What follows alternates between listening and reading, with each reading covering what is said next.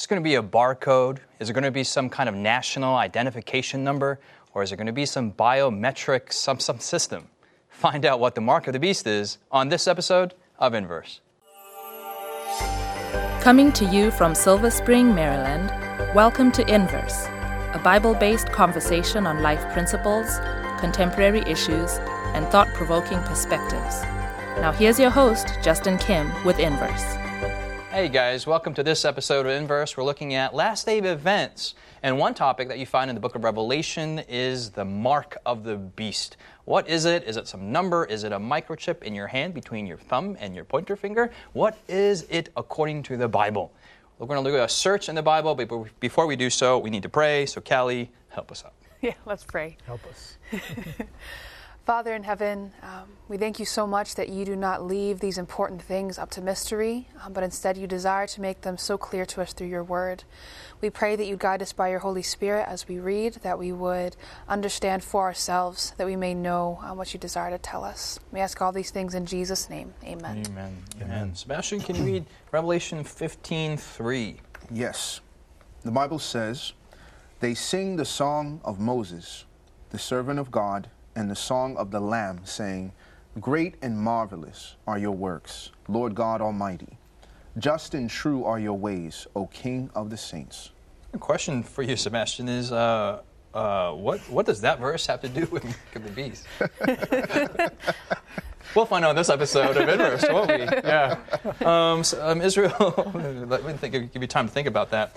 Israel, what are some signs that God has used throughout biblical history that we know of? Just to warm up the discussion today. The first one that comes to mind is the sign of circumcision that he gave to Abraham. And according to our notes, is in Genesis 17, 9 through 11.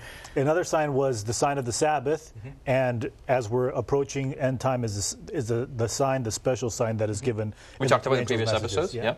Which is the three angels' messages in part includes a warning against receiving the mark of the beast. Any other signs you can think of that are not on our notes as well? That's about it. Those are the only ones. That's all I got. Anyone else? You got anything, Sebastian? I think some of the signs have also obviously been sacrifice, surrender, true worship. Right? You think about Abraham in the altar as opposed to those around him. Yeah.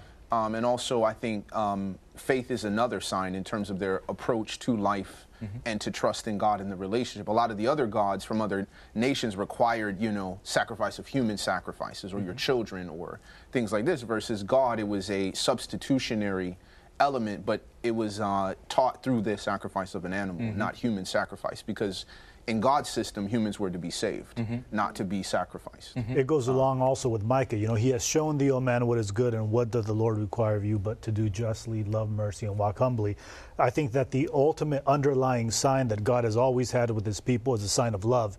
And this sign of love between God and mankind is always manifested in different ways. But I think that there's ultimately really one sign that has always existed between God and his people, and that's the sign of love, manifested differently, whether it's through circumcision, which is circumcision of the heart, or Sabbath, which is spending time with God, or the avoidance of the mark of the beast, which is the opposite of the seal of God, which is having God in the mind. Sebastian? And you can also add to that, you go back to Deuteronomy, and the Bible talks about how by keeping this law and following these commandments, right, that this would be their wisdom among the nations, right? So even his law and having his sense of government and the basis of that government was an indication that they were set apart differently from the other nations. Because if you think about it, Moses asked the question there in Deuteronomy, what nation has laws like these laws? No other nation had those laws or those principles of government and of character and of community that was governing all the relationships of the people in a way that matched up with what God had delivered to Moses on that mountain. So to me, even the law of God is a sign, which obviously the Sabbath is at the heart of that law. Sure, absolutely. Let's actually look at some Bible verses, because you guys are talking and not really referring any Bible verses here. Let's go to Revelation 13. Revelation 13, verse 16 and 17. Sebastian, can you read that for us? Callie, why don't you go to Revelation 14 and 9 and 10. Okay, Revelation 13, 16 and 17. All right, the Bible says, "He causes all, both small and great, rich and poor, free and slave, to receive a mark on their right hand or on their foreheads, and that no one may buy or sell except one who has the mark or the name of the beast or the number of his name. And then Callie, 14:9 and 10. Then a third angel followed them, saying with a loud voice, "If anyone worships the beast and his image, and receives his mark on his forehead or on his hand, he himself shall also drink of the wine of the wrath of God, which is poured out full strength into the cup of his indignation. He shall be tormented with fire and brimstone in the presence of the holy angels and in the presence of the Lamb." Okay, we looked at the first angel's messages of Revelation 14 in previous episodes. Let's look at the third angel in Israel. Can you kind of give a synopsis on what the third angel is basically saying? It's avoid something, and what is that? Well, it's the avoidance of the mark of the beast. And the mark of the beast here, according to the passage, is either placed on the right hand or on the forehead, which, notice that it's not placed over the heart. This is something that, as the religion, any religion that is not the religion of God doesn't have a love for anyone except yourself, right? In other words, the religion of God, true religion, I should say, causes us to love God with all of our heart, with all of our soul, with all of our strength. Anything outside of that is self-worship. And ultimately, the mark of the beast comes as a result of the worship of self, self-preservation, trying to stay alive, not willing to suffer, etc., etc. And this is what causes these individuals to receive the mark in their foreheads or in their hands. Okay, let's contrast that with Revelation 7. Let's go to Revelation 7, verses 1 through 4 here. Revelation 7, 1 through 4. And Sebastian, can you read it when you get there? Yep. It says, "After these things I saw 4 angels standing at the 4 corners of the earth, holding the 4 winds of the earth, that the wind should not blow on the earth, on the sea, or on any tree. Then I saw another angel ascending from the east, having the seal of the living God. And he cried with a loud voice to the 4 angels to whom it was granted to harm the earth and the sea, saying, Do not harm the earth, the sea, or the trees, till we have sealed the servants of our God on their foreheads. And I heard the number of those who were sealed, 144,000 of all the tribes of the children of Israel were sealed." Okay, so what are we seeing here? That the book of Revelation is really focused on signs and seals and marks and kind of claiming people for each side. And throughout this quarter, we've been looking at the ecosystem of heaven and the ecosystem of earth, and they're kind of fighting and claiming souls, not claiming wrong souls, but the people, yes, and getting people. So let me just ask you straight up, what is this mark of the beast? What is the seal of God? You have these two, are they barcodes? Are they national identification systems? Are they biometrics? What are they? I think the first thing you have to do is recognize that it's the mark of the beast, right? Just like it's the seal of God. See, we kind of identify God, but we have to identify the beast and understand his mark. So when you look back in the text in Revelation 13, it says that when this land beast comes up, if we start in verse 12, or 11 and 12, it says, "Then I saw another beast coming up out of the earth, and he had 2 horns like a lamb and spoke like a dragon. And he exercises all the authority of the first beast in his presence, and causes the earth and those who dwell in it to worship the first beast." So notice the second beast, right, which is an extension of the dragon's plan to make war, right, against the remnant of Jesus, of the woman's seed from Revelation 12. He's saying, I'm going to use the first beast as a replacement, as we talked about in the previous episode, the counterfeit trinity. Now he has his third element, which is to drive people to worship that first beast in the second part of that counterfeit trinity. So when we come down to the mark in verses 16 and 17, and he says he causes them to receive a mark on their right hand, on their foreheads, verse 17, and that no one may buy or sell except one who has the mark or the name of the beast or the number of his name, right? So in essence, right, this land beast is driving everyone to worship them, and the mark is to basically be the seal that you're actually worshiping, right? And so on one side, this beast, which we recognize as the papal system, right, and that denominationally the beliefs and all the systems of ideas that go with that, this is replacing Christ, and the mark of that is the Sunday sacredness, right? So this is like a couple episodes. We're piling layer on layer, and we're building up an argument here. Yeah? Yes. So if you guys are not catching or you're not tracking with us, you want to rewind and go to previous episodes and track with us until you get to our episode here today. Yeah. Okay, keep going. So when you take the fact that here's the beast, which is the papal system, and now it's the mark. And as we established in a previous episode, that the church, in order to exercise its authority, right, it changed the Sabbath from Saturday to Sunday. So therefore, the mark of the beast is that keeping Sunday as an actual holy day and set aside as a replacement for the seventh-day Sabbath, that is, in essence, the mark of the beast. But the key point here is also that just because people are keeping Sunday today doesn't necessarily mean they have the mark today. And I think that's an important, critical element also coming out. So we want to do some highlights here. There's this really an emphasis on worship, yes? What you worship, how you worship, it really dictates on who you worship. And we're looking at two entities that are being worshipped, and how and what you worship actually indicates which side you are allegiant to. Yes. Very interesting. Can I ask the question? So the mark of the beast can be to your right hand or your forehead. Yes. But the seal of God is only on your forehead. Very interesting. What is the meaning there? Yeah, there's an established loyalty. Ultimately, at the end of the day, it comes down to the establishment of loyalty. The final, this is who I'm going to worship. And the person that is going to the person that receives the mark of the beast or the seal of God has ultimately made up their mind. Now, this is symbolized by the forehead. Symbolized by the forehead, yeah. Yes. Now, so when it comes to the seal of God, when it comes to the worship of the beast, it doesn't matter. The beast doesn't care. According to this false system of religion, doesn't care whether you truly believe something in your heart or whether you're just doing it for the sake of self-preservation. Right. But when it comes to God, God cares about, first and foremost, the mind, which is actually a symbol of the heart. And nothing, or when it comes to fully surrendering our life to God, God is not only interested in our actions, He's interested in our heart. In other words, the actions without the heart is not enough. But at the same time, whatever we believe with all our heart will ultimately be manifest in action. And so it's the surrender, when you're talking about the seal of God, is the total and complete surrender of the mind and the heart to who God is at the cost of whatever. And to recognize that, Sebastian, hold that thought. We're going to come back after the break here, and we want to really hear what you have to say. We're going to get into what is the seal and the Sabbath and worship, and a lot of these really crucial key themes in the last days. Stick around after the break. Has Inverse been a blessing to you? Do you have questions, comments, or feedback you'd like to leave us?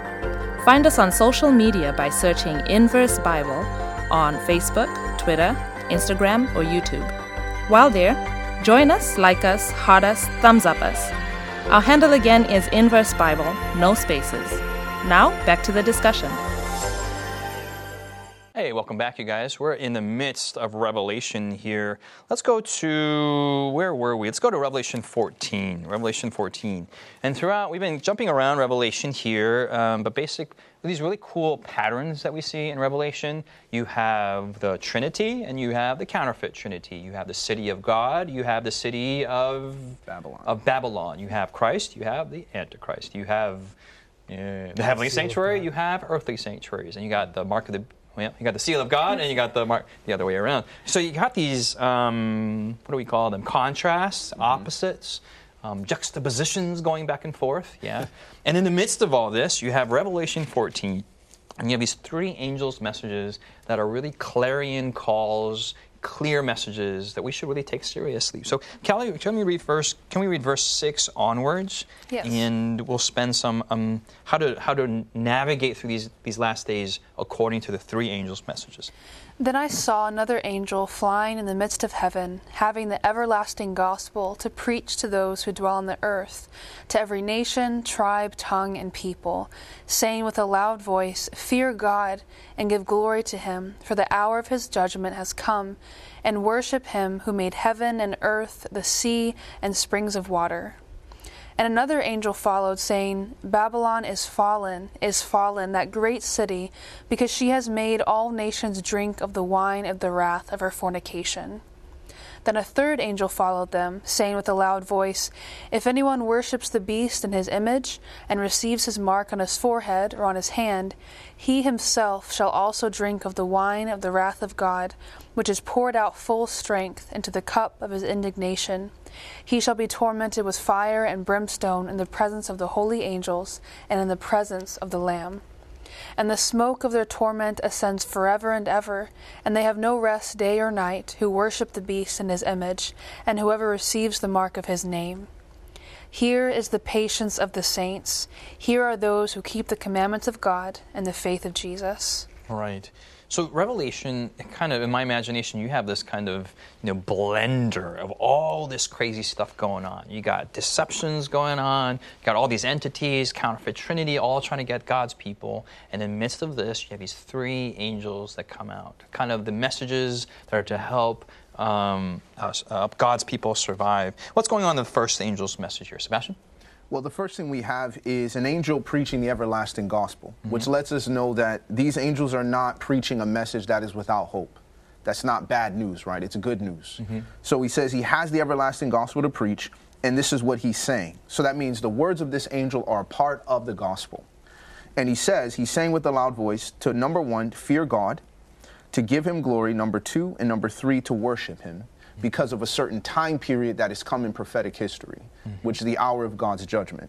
So in this sense, he's calling them and ultimately back to the worship of God, which seems to counteract that counterfeit trinity, at least from the dragon, the serpent, who wants the worship. So he says, well, no, you need to worship God. Why? Who created the heavens and the earth, right? The dragon wants worship for completely different reasons, but he can't claim worship because he's not the creator. And I think that's key. Let me step in here. There are these couples out there who are dating, and they date, and then they break up, and they date, and they break up, and they date, and they break up, and you just want to slap them really hard and be like, if you're gonna break up, and if you're gonna get together, then just kind of commit to staying together. This is fresh for you. This is fresh, yeah. I mean, this is the young adult existential crisis. So they're on and off and on and off, and sometimes you're wondering, will this ever come to some conclusion? Yeah? And in our day, I mean, we don't have these kind of existential crises, but just imagine a sport. I'm not a sports guy, but a sports game, the never-ending rivalry, a tennis match is a never-ending game, the never-ending, whatever it is, the never-ending couple that you don't know what their conclusion is. And really, the end of the first angel's message is like, there will be an end of things. Yeah, that's what I'm getting out of. And then God has set a certain set of time, and this will end at some point. Yes. Yeah, and then it's talking about, and then there's just so much activity going on. Then the second angel's message in verse 8 is that Babylon is fallen, meaning he's predicted who the loser will be. In the first angel's message, the winner has already been predicted, and it's on the basis of worship by which we decipher the two entities. Yeah, and then in verse 9, the third angel's message is, I mean, what's going on? I mean, there's just a lot of weird messages, a lot of weird language going on, but there's a test that's to happen in the last days. Yeah, and in verse 12 is where the demarcation of God's people are really defined, yeah? Here's the patience of the saints, here are those who keep the commandments of God and have the faith of Jesus. So what can we do? Let's get really, really, really practical, okay?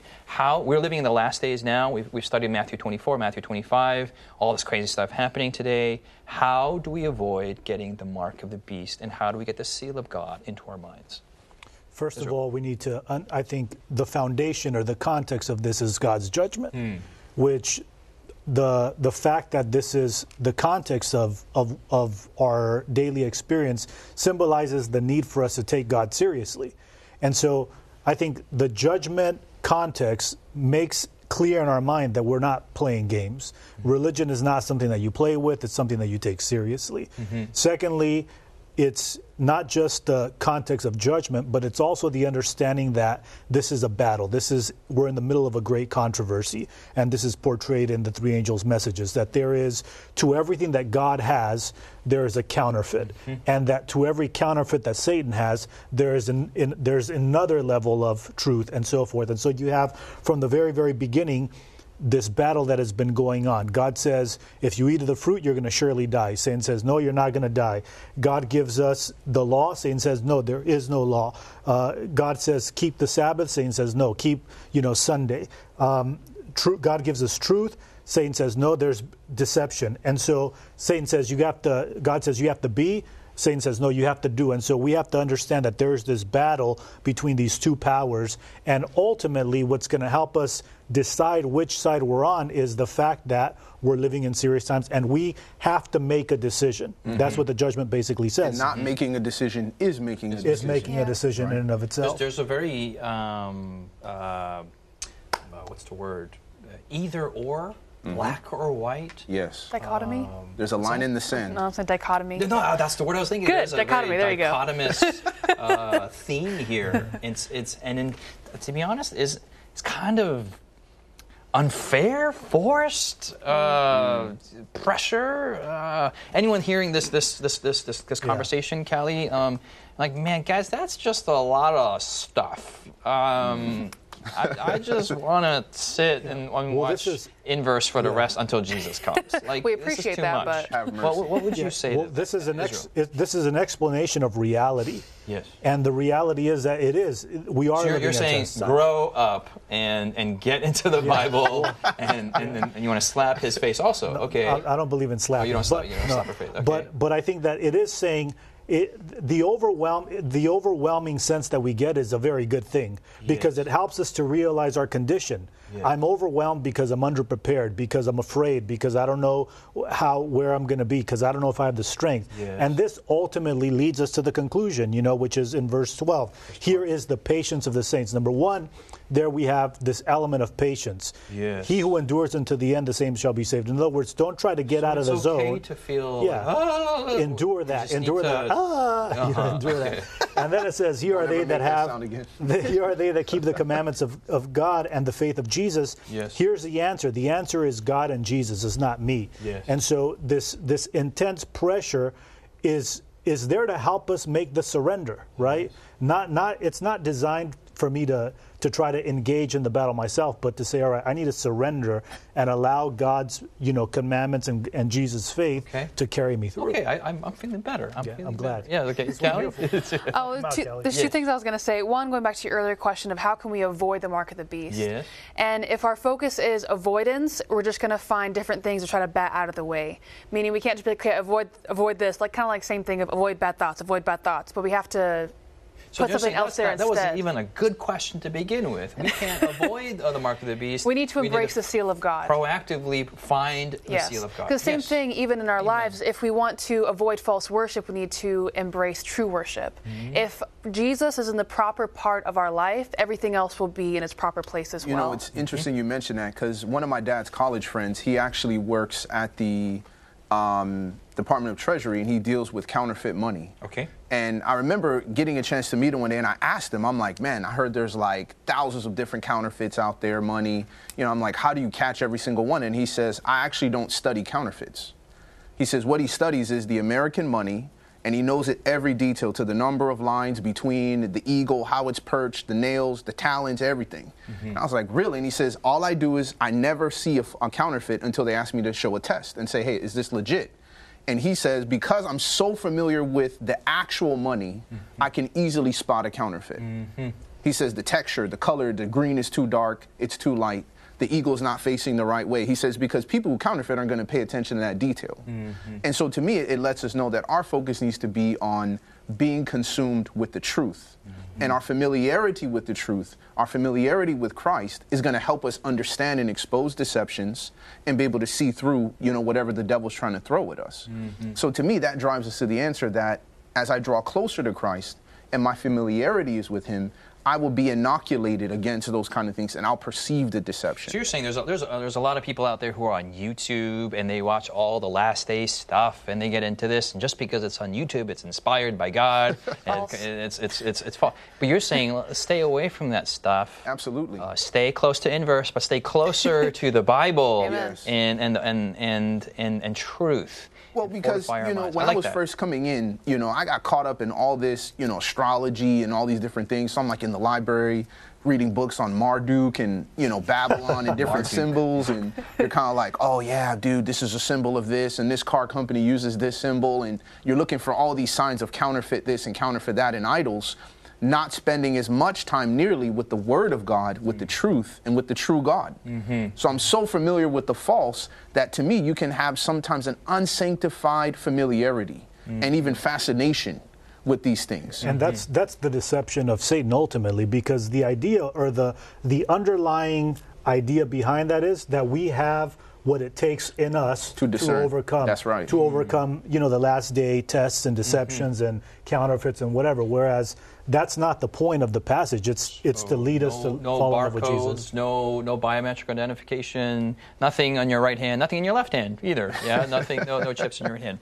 Last verse for today, I'd like to go to Ephesians chapter 1, which I think really encapsulates a lot of what today we talked about. Verse 13, the Bible says, "In Jesus you also trusted after you heard the word of truth, the gospel of your salvation, in whom also, having believed, you were sealed with the Holy Spirit of promise."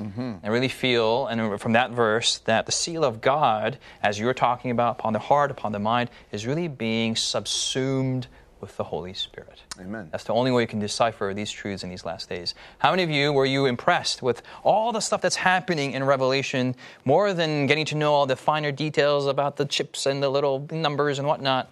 We just have to get closer to the Holy Spirit. It's my prayer, hopefully prayer for all of you guys here at panel, all of you guys out there in out there world. God bless you guys. We'll see you next episode here on Inverse. You've been listening to Inverse, a Bible-based conversation with Callie Williams, Israel Ramos, Jared Thomas, Sebastian Braxton, Siku Dako, and your host, Justin Kim.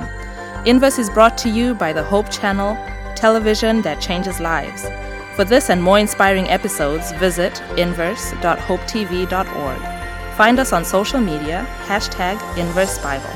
Until next time, this is Inverse.